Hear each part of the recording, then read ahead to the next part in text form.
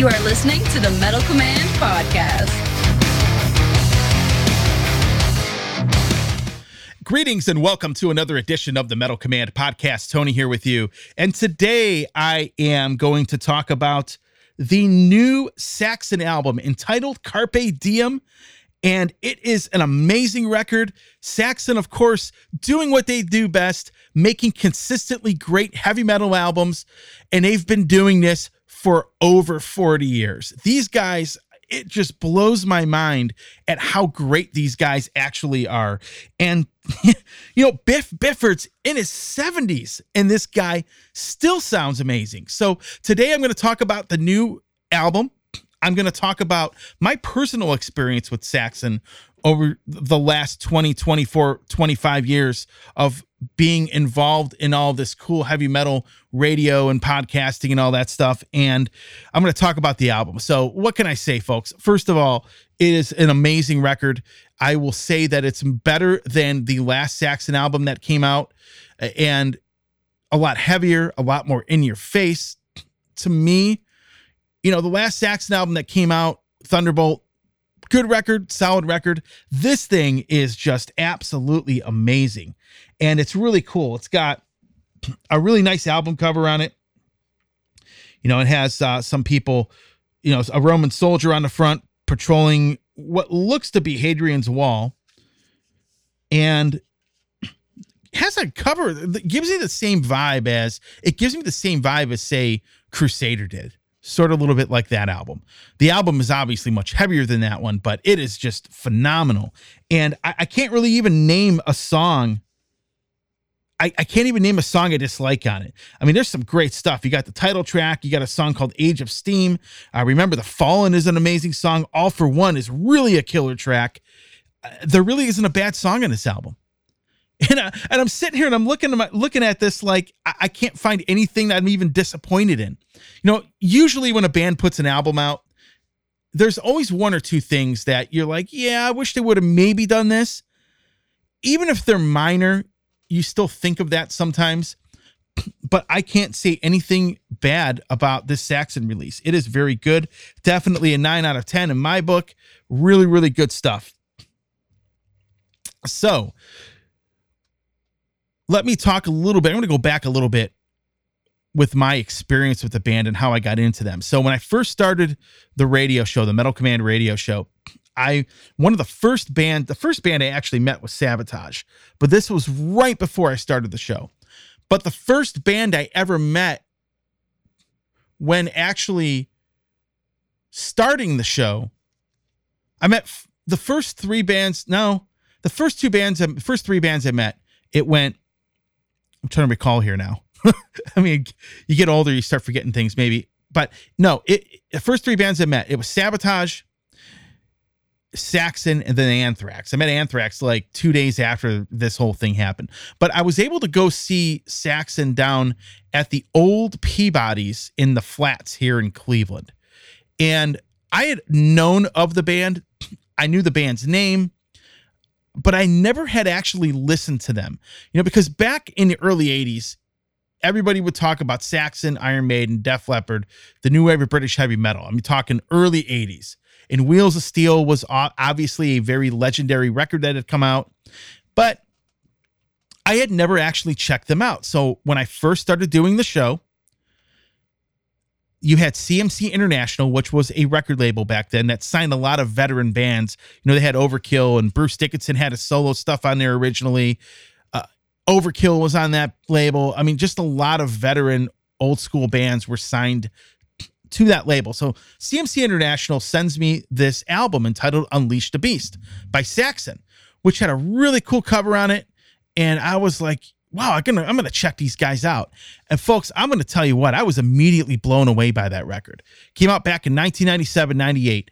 That album was unbelievable. I was like, man, I really missed out on these guys. All of this time I've missed out on these guys. So I think it was a couple weeks later when they played Peabody's, and I went down. Peabody's back then, it was a real small club. It wasn't big. It wasn't fancy. It was tiny, you know, especially in comparison to what it became when it moved. It was just a small venue.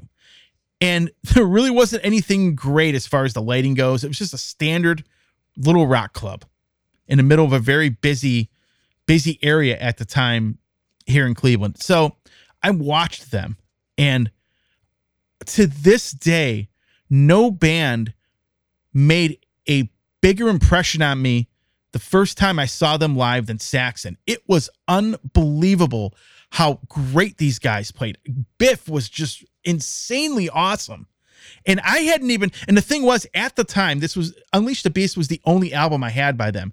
I didn't really have time to go and order a lot of their back catalog yet. I had ordered a lot of it, but I hadn't received a lot of it yet, especially because you didn't have Amazon or anything like that gets you stuff in the day. I had to mail order it and send a money order. That's how far back this goes. It was before the internet got big, before e-commerce really got big. So I was still waiting a week and a half, maybe, to get all their albums. So, and I used to do stuff like that. I'd find a band that had a great album, and if they were that good, I would just go buy their whole back catalog. I used to do that all the time. Sometimes I still do it, but back then it was like that. I did that with Motorhead. I did that with Saxon. Well, anyway, so I'm going and I'm watching these guys live, and Biff Byford is just nailing every note, and all of these songs that I had actually never heard before because I didn't have the previous album just sounded amazing. And then when I ended up getting the previous releases, then I'm like, yeah, I remember them playing that. And Biff was just so spot on. So then I was able to meet them. I was able to actually go on the bus and hang out with them. You know, I had actually had Biff on the radio show like 3 days before that. And interviews with Biff, that's a whole different ballgame. 3 days before that. And I'm going to tell you what, the interview wasn't great. Like when I did this interview with him, he was he wasn't really that talkative. And I thought to myself, man, do I really want to meet this guy? Now I was like 19, 20 years old at the time, but I met him, and in person, he was completely different. And so we hung out on the bus, and they signed my CD. They signed all these little promo card things that look like album covers, which was a very common thing. Labels used to send them to the radio station for me. And it was just advertisement for the album, maybe expecting me to hang them up somewhere. But they signed a bunch of those for me as well. And I hung out with this guy for like 2-3 hours, just bullshitting with him. I mean, it was one of the coolest experiences ever. And I've never met him since. So anyhow, I go back and I think about that, and I think about how great Saxon has been. So I go back and listen to their back catalog. And you could tell there was a big turning point, because up until Unleash the Beast came out, Unleash the Beast was actually their heaviest album at the time. And then they came out with Metalhead. And those two records were like a turning point for the band, because ever since those two albums had come out, they just put out great release after great release each and every year. Whereas like if you listen to the early stuff, some of it is a little bit inconsistent. You get Wheels of Steel, Strong Arm of the Law, and Denim and Leather are legendary records. Crusader is kind of okay. I mean, it's not great, but Crusader is kind of an album that I'm not as into.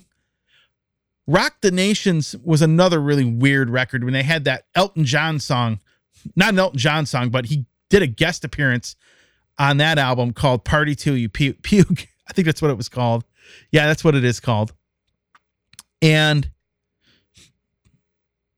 you also, I'm trying to think there was another album that they had out that was really, really just Innocence Is No Excuse. That was actually a little more commercial and polished sounding, but I thought it was really good. And Power and the Glory was another great album. And then they kind of hit this, what I would consider their low point. And it was an album called Destiny. They did a Christopher Cross cover, but it was Saxon really trying to do what a lot of bands did back then, which was go that more commercially accessible route. And then after that kind of flopped, they put Solid Ball of Rock out, which was a nice comeback, return to form. But realistically, for me, they didn't really start getting great.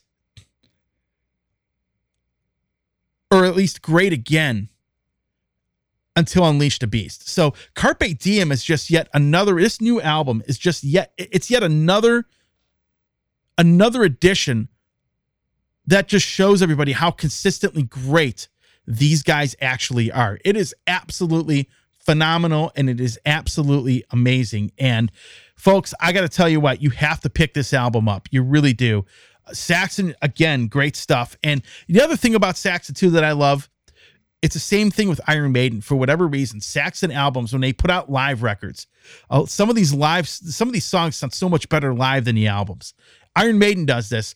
Like, for example, I'm not a huge fan of a lot of the newer Iron Maiden stuff, but those songs on those newer albums just come alive a lot better on the live records than they do on the studio releases. But great production, great songwriting. Biff sounds amazing as usual, and I advise you to pick this album up as soon as possible. So with that being said, folks, have a good one. This was another review roundup for the Metal Command podcast.